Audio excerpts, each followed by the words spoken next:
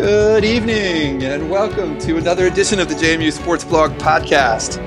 We have hit our second season transition this week. We'll be doing a little bit of winter and spring sports. I'm Todd. I'm joined as always by my buddy Rob. What's up, Rob? Hey, evening, everyone. Hopefully everybody is doing well. Hopefully everybody is doing considerably better than the men's hoops team has been the last couple of weeks. But we are excited tonight to have a really cool guest. We're going to have Josh Wallfish from the DNR joining us. He is covering both the men's and women's basketball teams this year. He's going to fill us in a little bit on what's been going on with the men's team and how they're going to try to work this crazy end of the season schedule, and certainly give us some insight on both teams that we're excited to hear about. We are, as always, brought to you by Pale Fire Brewing in Harrisonburg, Virginia. You can go by the tap room anytime. Mention the JMU Sports Blog podcast, and you get a free Pale Fire pint glass. So hopefully everyone will get a chance as the weather warms up to get down there and enjoy their patio right downtown. Last thing before we get started, I know a few of you listened through our lengthy interview with an old friend of ours who is a sports agent and who had a couple clients in the Olympics a few weeks ago, Doug Eldridge. We're really excited to say that his clients, Chris and Alexa, who are the pairs figure skating team, were a part of the U.S. team that won the bronze medal in the team competition. So that was really cool to see for someone we got to talk about and kind of hear their story a few weeks back. So congrats to Doug and congrats to Chris and Alexa for sure. But without further ado, we're going to welcome Josh Wallfish to the podcast. Josh has been covering, I think, last year and this year, right? The men's and women's hoops teams. Yep, this is coming up on the end of year two for me covering the Dukes. That's great. So, Josh, go ahead, Rob. Oh, no, Josh, first of all, thanks for coming on. We've been excited about this. We kind of asked you last minute, but we really appreciate you jumping on the show. Can you just tell us a little bit about what it's like to cover both men's and women's hoops teams? Do you have access during practice? Is it something, do you have day-to-day contact with the team, or are you just kind of taking in the games and doing the research on the side?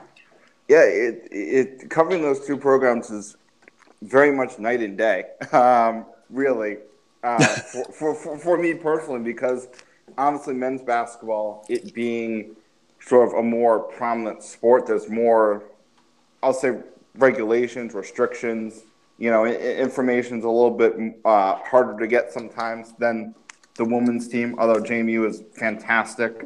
Particularly with the incidents last week with the mumps, they were fantastic. Yeah. In terms of communicating with me, making sure that if I had questions about JMU policy, about what was going on, they were very quick to answer those. So I do appreciate the people in the athletics communications office. But particularly, I'll look specifically at during CEA play, because non-conference play is a mess, because you can have situations like this year where the men play Friday, Monday, and the women play Saturday, Friday, Sunday, Tuesday, and then Wednesday. And so at that point in November, December, I'm running around to the Convocation Center probably about once a day, either to cover a game, to talk to people after practice or before practice, and talking with coaches. It's a very hectic time, all while also trying to at times help out with JMU football coverage if they're doing well in the playoffs. So that's a little bit hectic. But during CEA play, obviously one of the beautiful things of a regimented schedule is you really kind of get into a flow of things. So for the most part for me, Tuesdays we have the O'Neills, so I'll go to O'Neill's, I'll ask my questions of Sean, of Lewis Rowe there, and then Tuesday afternoonish, there's that wonderful sweet spot between 3:30 and 4:30 where the women's team is done practicing, the men's team is about to go practice. So I'll talk with the men before their Tuesday practice. I'll talk with the women after their Tuesday practice. I'll watch a little bit of both practices. If need be, sometimes that's a Wednesday, and I'll watch some Wednesday practice. So I try to watch a little bit of practice about once a week, and then obviously Thursday through Sundays, depending upon whether the Dukes are at home or on the road. And if they're at the combo, chances are I'll be courtside, trying to protect my computer from flying Ramon Snowdens and Yeah. other basketball-related incidents. That's great. Josh, one thing we wanted to ask about is I think most people have noticed with you and Greg Medea the last couple of years that the quality of coverage has been, let's just say it's been a big step up from what we've been used to in the Valley. Yes. That's not a knock on anyone that came before, but it's been great, and you're legit. I think you're a Medill School grad, right? I am proud Northwestern alum. Yeah, so that's about. I mean, for anybody, I guess that's decent pedigree. Yeah. I was going to say, for anybody who doesn't know, that's about as good as it gets from the journalism school side. Did you always want to cover sports or basketball in particular? Oh God, I literally had this conversation Saturday night. I went up because Northwestern was playing in College Park, so I went up for the game. Oh, cool. And I had dinner with family, and there was a family friend of ours who was there, and she asked me, like, how did you want to become a journalist and whatnot? So I told this story very, very, very recently. Okay. But for me, it was always, like, I grew up, I spent the first 6 years of my life living in Boston. So I learned to reading the sports section of the Boston Globe. And it was one of those things that I was always fascinated. Like, I would go to a Bruins game, or I'd go to a Celtics game, and I'd wake up the next morning, I'd read in the newspaper about the game, and I'd hear from the players what they thought, what they said about the cool plays that I just saw. And I'm like, that's what I want to do. That's what I want to do. And took some detours along the way in terms of figuring out, okay, how do I actually attain that goal? Mm-hmm. But it really was. I was very fortunate that from the age of 4 or 5 years old, I knew what I wanted to do. Mm-hmm. I'm like, all right, what's the best way to get there? And obviously the best way took me through the Valley. I was going to say, I bet Harrisonburg wasn't on your radar back then. No, it was certainly not on my radar back then.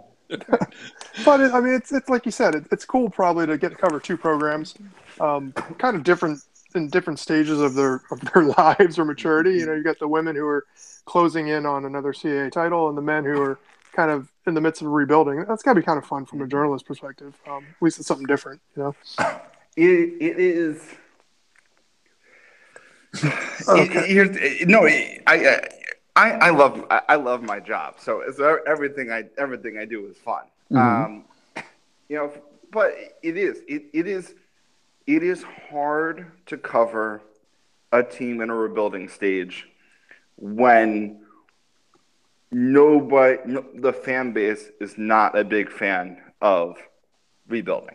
Right. Yeah. And that's sort of the problem is, but even the women's basketball team. Yeah. When they were 4-7 this year, and people are like, oh, I don't know if Shauna Regan's the right head coach. And it's like, it's really hard to cover teams in that predicament because you have coaches, and Louis Rowe is very good at this. Louis Rowe is a player's coach. He's going to go out there and he's going to defend his guys to the hilt. Mm-hmm. And when all he's sort of seeing from either a fan perspective or media perspective is this team stinks, right, it becomes more difficult sometimes to sort of ask questions in a way that's going to get you answers that are going to help fans understand what's actually going on. Yeah, and it's a conversation I have a lot with between Louis Rowe and people in the office and fans who sort of tweet or email at me. There is a plan for both these teams. There was a plan. There were some unlucky bounces that happened for both of these teams, and it's hard to fully explain it sometimes. And so from that perspective, it's difficult. It's a challenge, but it is fun for me to watch these two programs and understand how young they are and how good they can be in 2 to 3 years. That to me is very exciting because I could say, hey, Yeah, I knew them when they were Yeah. when they were still rebuilding. But there's a lot of excitement going on around these two programs. If you kind of take a step back and really sort of look at what is transpiring on the court for these two teams. Well, that's good. I'm glad to hear you say that because one consistent theme that Todd and I have had all year is, um, Rowe is learning as a coach, but we are very encouraged by the type of roster he's put together so far. From our perspective, just watching on TV and stuff, it's night and day from last year. This team seems so much more talented. From the perspective of a fan, kind of looking from afar, we really are excited about these young freshmen getting minutes. Guys like Stuckey Mosley have come in, and I mean he's averaging 20 points a game. So you sense that same sort of enthusiasm. It certainly sounds like you agree that there are reasons to be optimistic. In addition to talent, what else are you seeing that maybe you wish fans knew and might brighten their outlook a bit?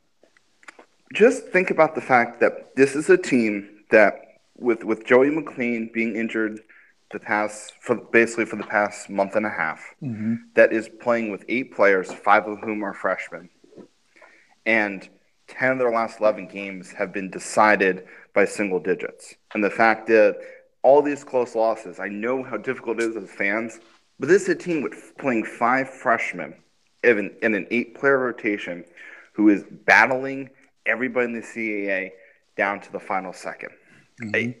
There is a heart, a fight, never say die attitude, however you want to describe it. That is sort of the pinnacle of this optimism. It's not like these players are uber talented and going out and losing by 15 to 20 every night. They're really competitive with some of the best in the CAA. They go to Charleston, which is not an easy place to play, and give Charleston, who's currently leading the league, everything they can handle. I mean, Hofstra's a very good team. They just went to UNC Wilmington and got thrashed by 20. JMU, despite what Kaycock did, despite Kaycock going for 24 points and 26 points and 24 rebounds against them, had a chance to tie the game in the final 10 seconds in Trask Coliseum. Those are moments that in the moment it's a frustrating loss, it's a difficult loss, but that is a big sign of the potential of this team and what they can do in the years to come as they continue to learn and mature in the game. Yeah, that's really great. I actually think McLean's injury, while it's been disappointing to not see him, full health as a senior, I think that could be a bit of a blessing in disguise with the way it's given Matt Lewis opportunity to really take control of that point guard position. He's just been a revelation from my perspective. He came in, I think he was a shooting guard in high school, and he's kind of learning the point on the job. And the way he's controlling the ball and not limiting the turnovers, and then able to get to the hole and score. His shooting needs to improve, but as a freshman, you'd expect that. I mean, he's been outstanding. Banks has been outstanding.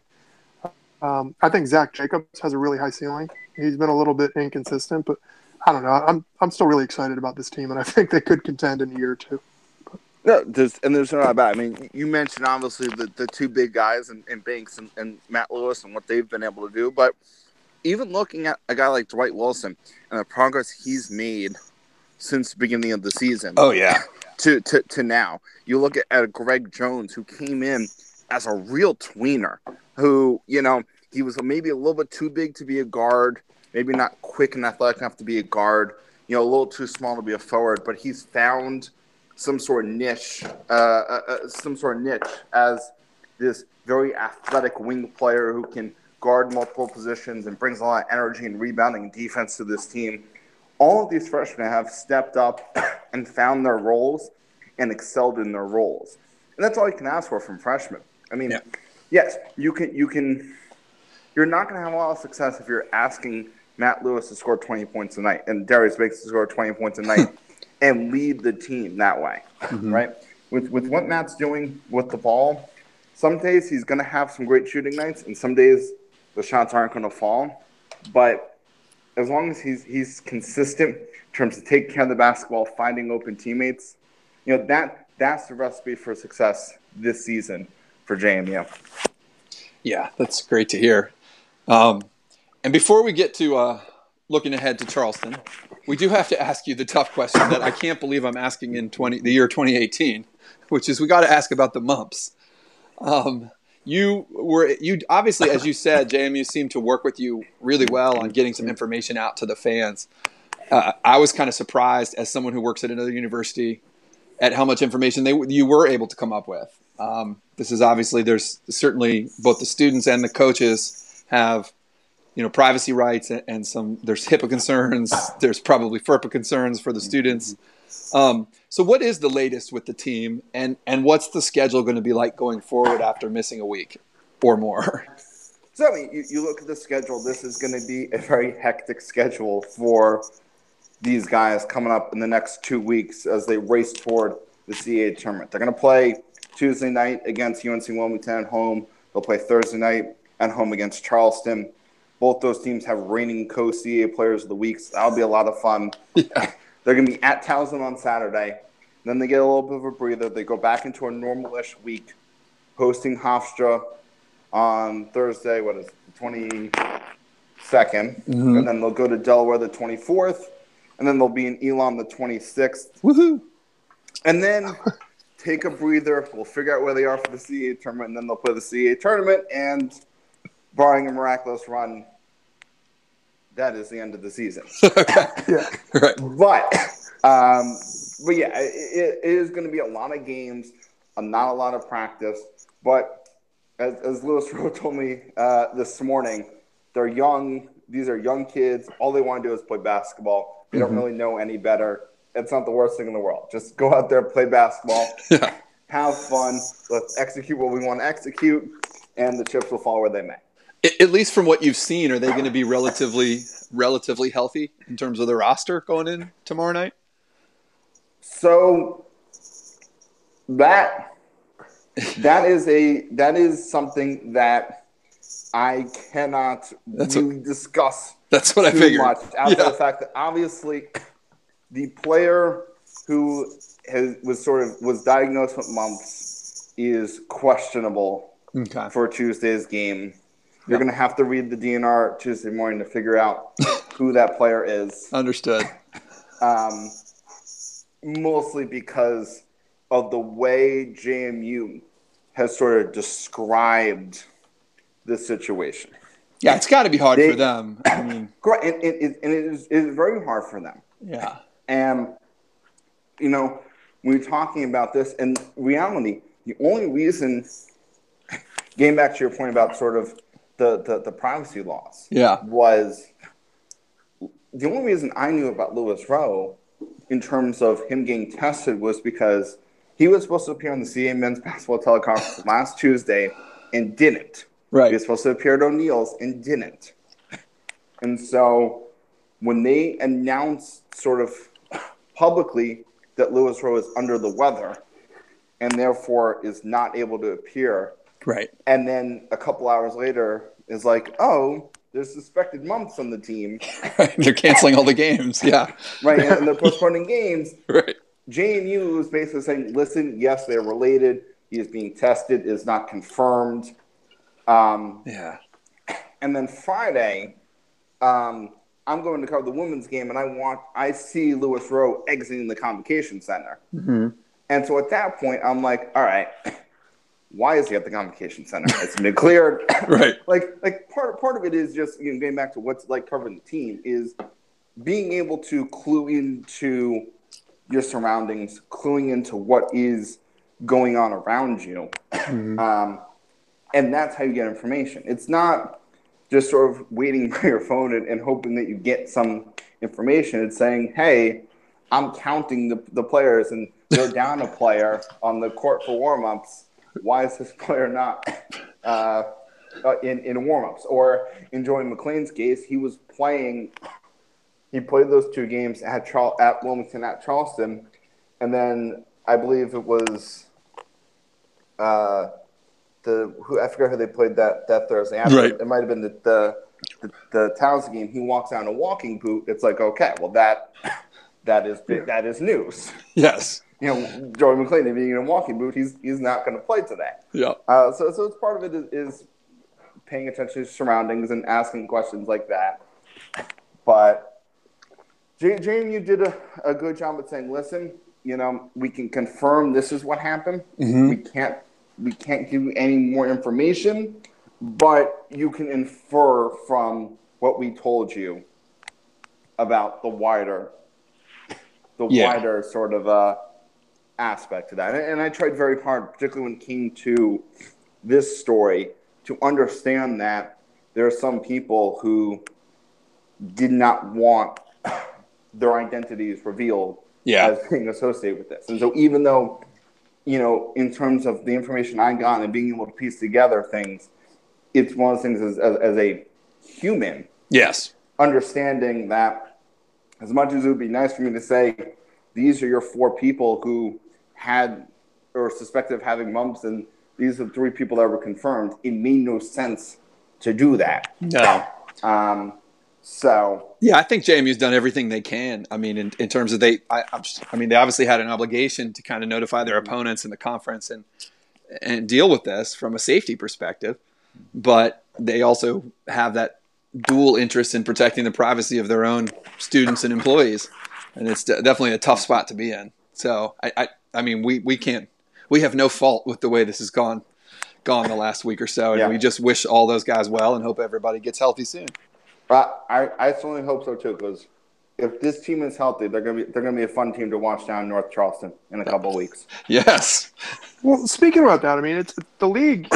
We've been saying it's wide open. It's come to be. Charleston's kind of separated itself from the pack, but it still seems like one of those years where it's really hard to predict. And I would not be shocked if we see some of the teams that play in that first round win an extra game or two. Like JMU has competed with everybody. I can't think of a single game that they haven't been in. Drexel, until recently, was red hot. I think they won 4 or 5 straight. Yep. What's your outlook or what's your prediction for Charleston? Or for the tournament, not the team? Well, I mean, we're going to start right there. I mean, there's a reason why the Charleston Cougars were the unanimous preseason favorite, and that was they return everybody. Mm-hmm. And the big thing with the College of Charleston was they didn't have Jarrell Brantley for the first half of the season. Right. Mm-hmm. And as they sort of slowly integrated him back into the fold, he got more comfortable. They dropped a couple of games and went to Drexel and lost. They lost a couple other road games. But now that he's playing at 100%, they're the clear class of the conference. And after that, it's a jumbled mess. Because Northeastern's playing very good right now. And that's a big credit to Bill Cohn, who I think will receive a lot of votes for Coach of the Year. Well, he's a good coach. He's a fantastic coach. He's running that system very well. I put William & Mary dead last in my preseason ballot because I did not know what to expect from them. Right. And they are still a team I don't really know what to expect from them because they can shoot the lights out, but they can't defend. They can't play D. No. They struggle to defend, but they can outscore anybody. So is the offense going to be able to hold up?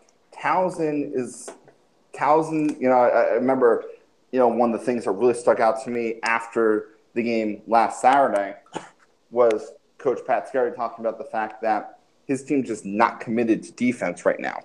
And if Towson's not committed to defense, they're lost. Right. Honestly, we saw what Drexel can do if Isabel and Austin Williams are playing well. UNCW is probably a little bit surprisingly bad this year. But they've shown the ability that they can compete with the best of the best and outscore. Well, K-Cock alone could steal you a game or two in the tournament. 100%. Elon, Delaware are 2 teams that I think are kind of out of it because I don't think they can put together 3 or 4 consecutive days of good performances. But nobody wants to play you talk about teams, nobody wants to play JMU. Yeah. You look at what this young team has done this season, nobody wants to play JMU on a neutral court. Mm-mm. Because you talk about teams that can win an extracurricular game. JMU is at the top of that list because when the defense is on, like it had been up until the Mumps incident, right? And offensively, Stuckey gets going, and Matt has a good half, and they get DeVell involved on the inside. They're a hard team to defend too. Yeah. And so all of a sudden, if JMU's defending well, forcing a turnovers, and pushing the pace a little bit, and playing the type of style that Lewis Rowe wants to play, they're a team that can win a game or two. Now, I don't know if they can match up with a Charleston in a final situation, but it's wide open after Charleston. That is for sure. Yeah, that's what we think too. Yeah. Well, can we move over to the women's team and ask you some questions that might be even more optimistic? Well, hopefully, I'll be a little bit more optimistic on the women.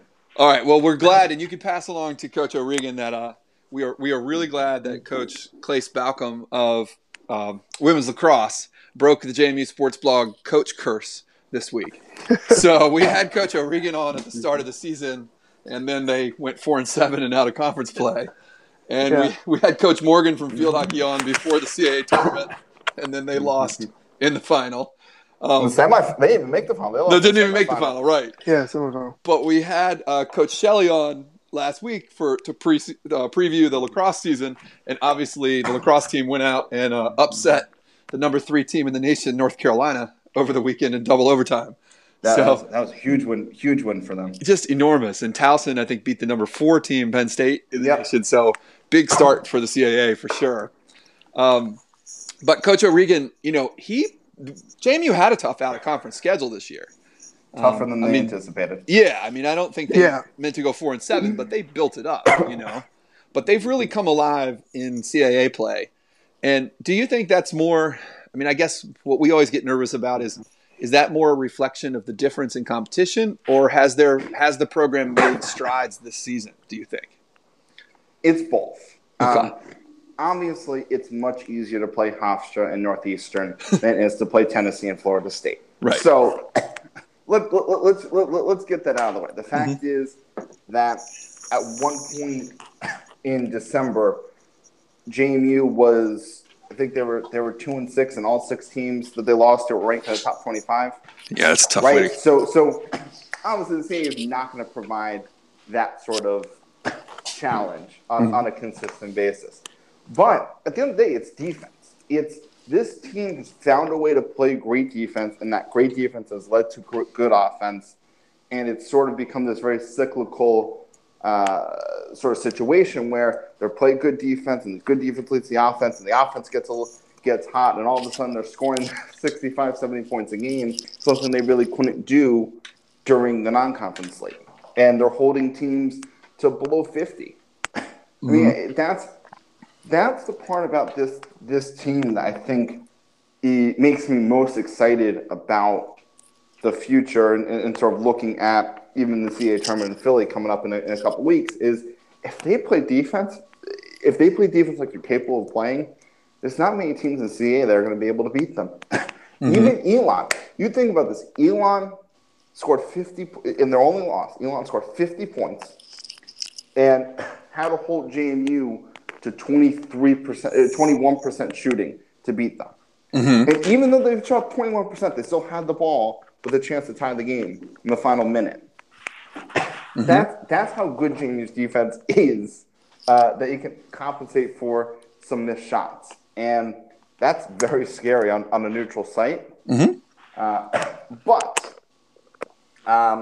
the biggest thing for them is they've started to get more consistent play out of Logan Reynolds. And Logan dealt with a couple of things early in the season that kind of put her in on the lineup, but she's sort of the leader on both ends of the floor. She's the person who is playing that strong safety position, as Sean O'Regan always loves to say, is getting steals and pushing the ball and getting easy baskets that way. And offensively, she's being more aggressive, and she's drawing defenders, and she's kicking it out for open shots, and people are trying to make those open shots now. So it's a combination of the fact they're playing great defense and they're getting the leadership they need from the point guard position. That's great. See, that's interesting because we talked to Coach O, earlier this year, and he mentioned how they didn't have that kind of alpha role. They didn't have a Precious Hall or one big player, but you've got players like Logan or Camilla Smalls who stepped up. It seems to be more of a team approach this year rather than just one big dog that's going to go out and score everybody. Who else do you think has really found the right niche? And in addition to kind of Logan and Camilla, can you talk a little bit about some of the other players on the squad who are contributing? Yeah, I mean, obviously, Kamaya, I should have said in my previous answer, Kamaya Smalls' consistency was a huge difference. I mean, she had tons of talent last year and couldn't put it together consistently. She's doing that this season. But in terms of everybody else, like you said, I think it's a team effort. It's Haley Barron and Tasia Butler as the team's only seniors saying we're willing to come off the bench and add that little spark, whether it be defensively or a big three or a big rebound. They're committed to that. They're like glue guys. And exactly. And Nia Young being that defensive energy and coming into the game and making a difference with her defensive IQ and the way she sees opponents. Devin Merritt coming in and playing, absolutely sensational as a forward, playing 15 and 20 minutes a game. But if you're pointing to one player, if you're pointing to sort of one player, it's probably either Kelly Kashuda or Kayla Cooper-Williams. Okay. And the fact is, JMU has an inside presence now. Mm-hmm. That's something they sorely missed last year. Yeah. And if Kayla had stayed healthy last season, that I think JMU probably wins the CA championship. And I think they might have actually won, given how Elon played in the CA in their first round tournament game. I think JMU might have actually won that game because JMU had an inside. When JMU has an inside presence, it opens everything up. Right. And I feel like having a Kayla Cooper-Williams last year would have given Precious Hall more room to operate, even though everybody knows, hey, if you stop Precious Hall, you got a good chance of winning.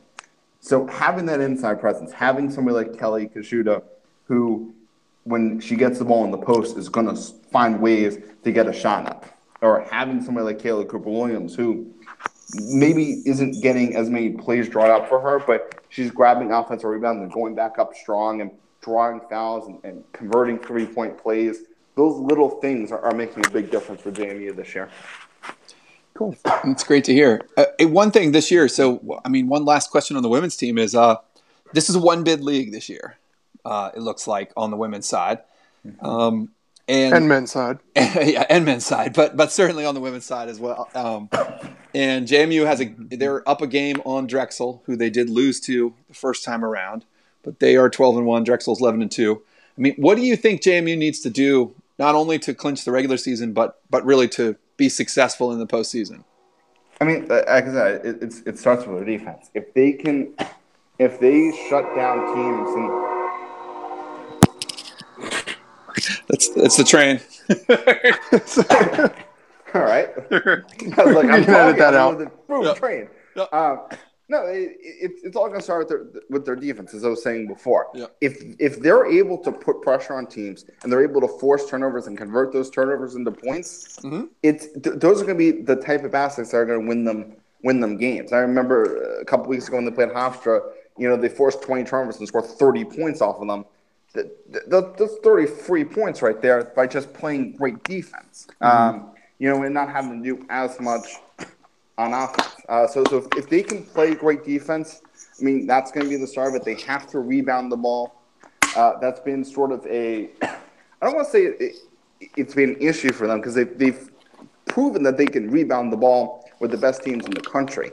But there are times where the effort rebounding sometimes drops a hair, and maybe they miss a box out, and all of a sudden a team gets an offensive rebound and a putback. And those are plays that, in the grand scheme of things, maybe aren't going to be too hurtful. But at the wrong moment, if you give up an offensive rebound and a putback, that could be the difference in the game. So I'm going to sound very coach-like when I say defensive rebounding is going to win them a championship. That's what it is, because this team is not good enough in the half-court set to beat a team like Drexel. Okay. They're just not, they need to be able to push the pace. They need to get Drexel out of their comfort zone if they're going to have some success. And when they not this coming Friday, but next Friday, when they go to Drexel, that is the most important game of the season, because you win that game and you're and you clinch that number 1 seed. That means having to only beat Drexel or Elon in not to both. Win a CA title, Right. and not having to play both, barring Elon absolutely collapsing in the last couple weeks and losing to teams they have no business losing to. Yeah. Does the women's regular season champ get a WNIT bid like the men too? Like if they were to lose, do you know that? If they were to lose in the conference tournament? Yes. Yeah. They do. So that's a big. I mean, and not that the team wants to think that way, but for fans, it's certainly a nice. If you clinch that 1 seed, that's a nice thing in your back pocket. Right. So the way the WNIT works is every conference gets a bid. So it's the highest ranked team that did not win their conference tournament gets the automatic bid. But again, with the landscape of college basketball as it is, JMU is going to be playing in some sort of postseason. Oh, sure. It's hard for me to think that the WNIT is going to bypass James Madison this year, but maybe they will. I can guarantee you is the last thing on anybody's mind. Yes, in the program right now. They're focused on sort of avenging that loss last year to Elon at the Convocation Center. That is in the forefront of everybody's mind. Good. Well, we wouldn't want to hear it any other way. Yeah, exactly. All right. Well, Josh, we can't thank you enough. You guys can find Josh on Twitter at Josh_DNR Sports. I think I got that right. Yes, you did. Yeah. Anything else you want to throw in here at the end? No, I mean it's been a lot. It's been a lot of fun over the past 2 years to cover this team. As much as I may have given some fans grief for their lack of support, they make things interesting. At the end of the day, when you have a passionate fan base and you have a committed fan base that is dedicated and wants the best for the program and is sort of willing to go out there and criticize, maybe unfairly criticize, but go out there and criticize people. It makes things exciting. It makes the work I do even more important than having to sort of write for an apathetic fan base that is like, yeah, maybe we'll win this year, maybe we won't. It doesn't matter to us one way or the other. There's a lot of history with JMU basketball. Believe it or not, like when we were in school, and Todd and I are both alums, graduated in the 90s, it was definitely more of a basketball school. Football was way more below the radar. Things have been flip-flopped quite a bit, but there's a lot for the older alums. A lot of us really kind of are still drawn to hoops and would love to see the Duke get back to their winning ways more consistently. I think Lou is the guy. Like you said, you look at the guys he's brought into this program.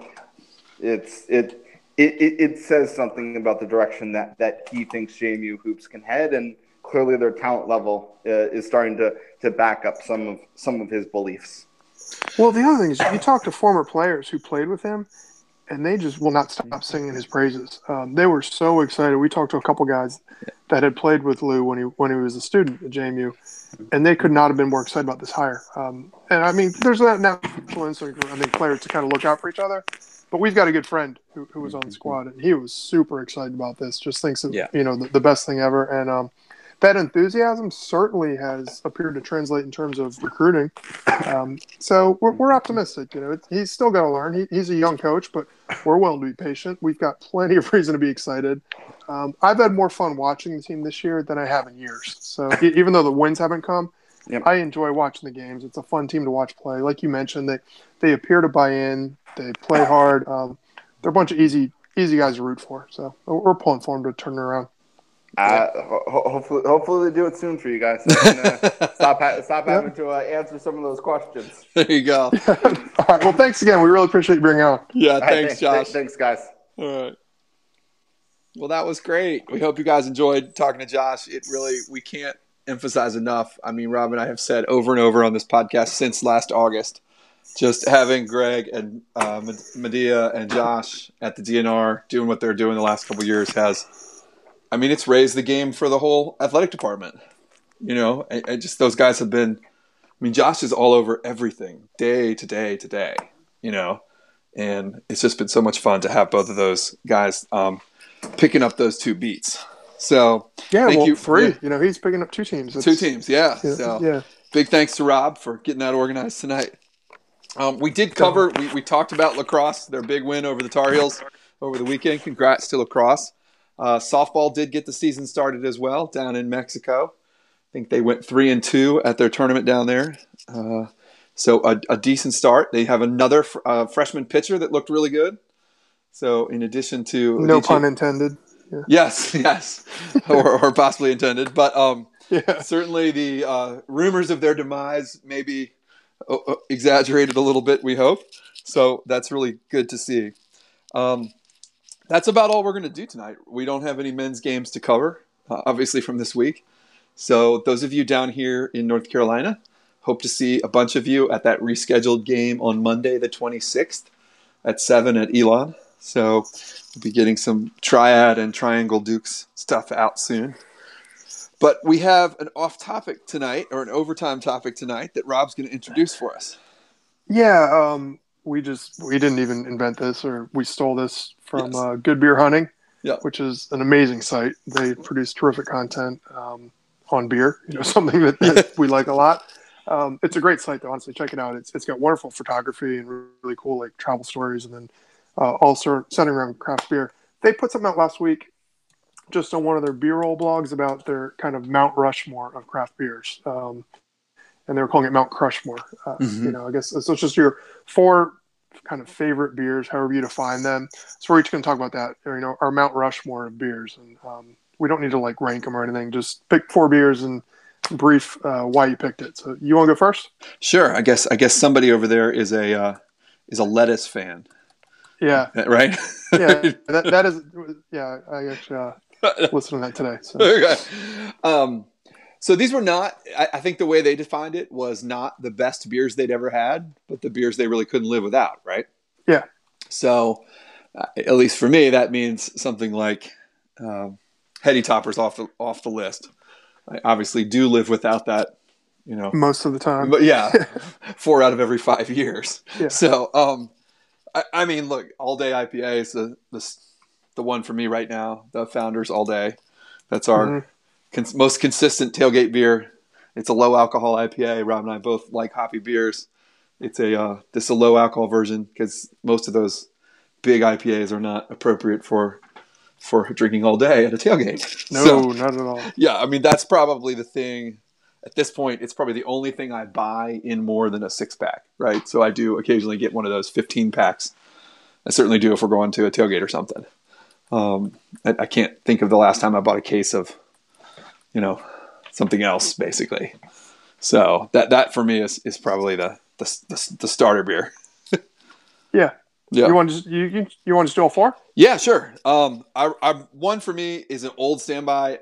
It's hard for me to admit with Philly winning the Super Bowl, but the Victory Prima Pils is just a real traditional Pilsner from. No, that's a terrific beer. I love that. Yeah, terrific beer, and just one of those that I would, just a real go-to, and I would hate to not have that one in my life.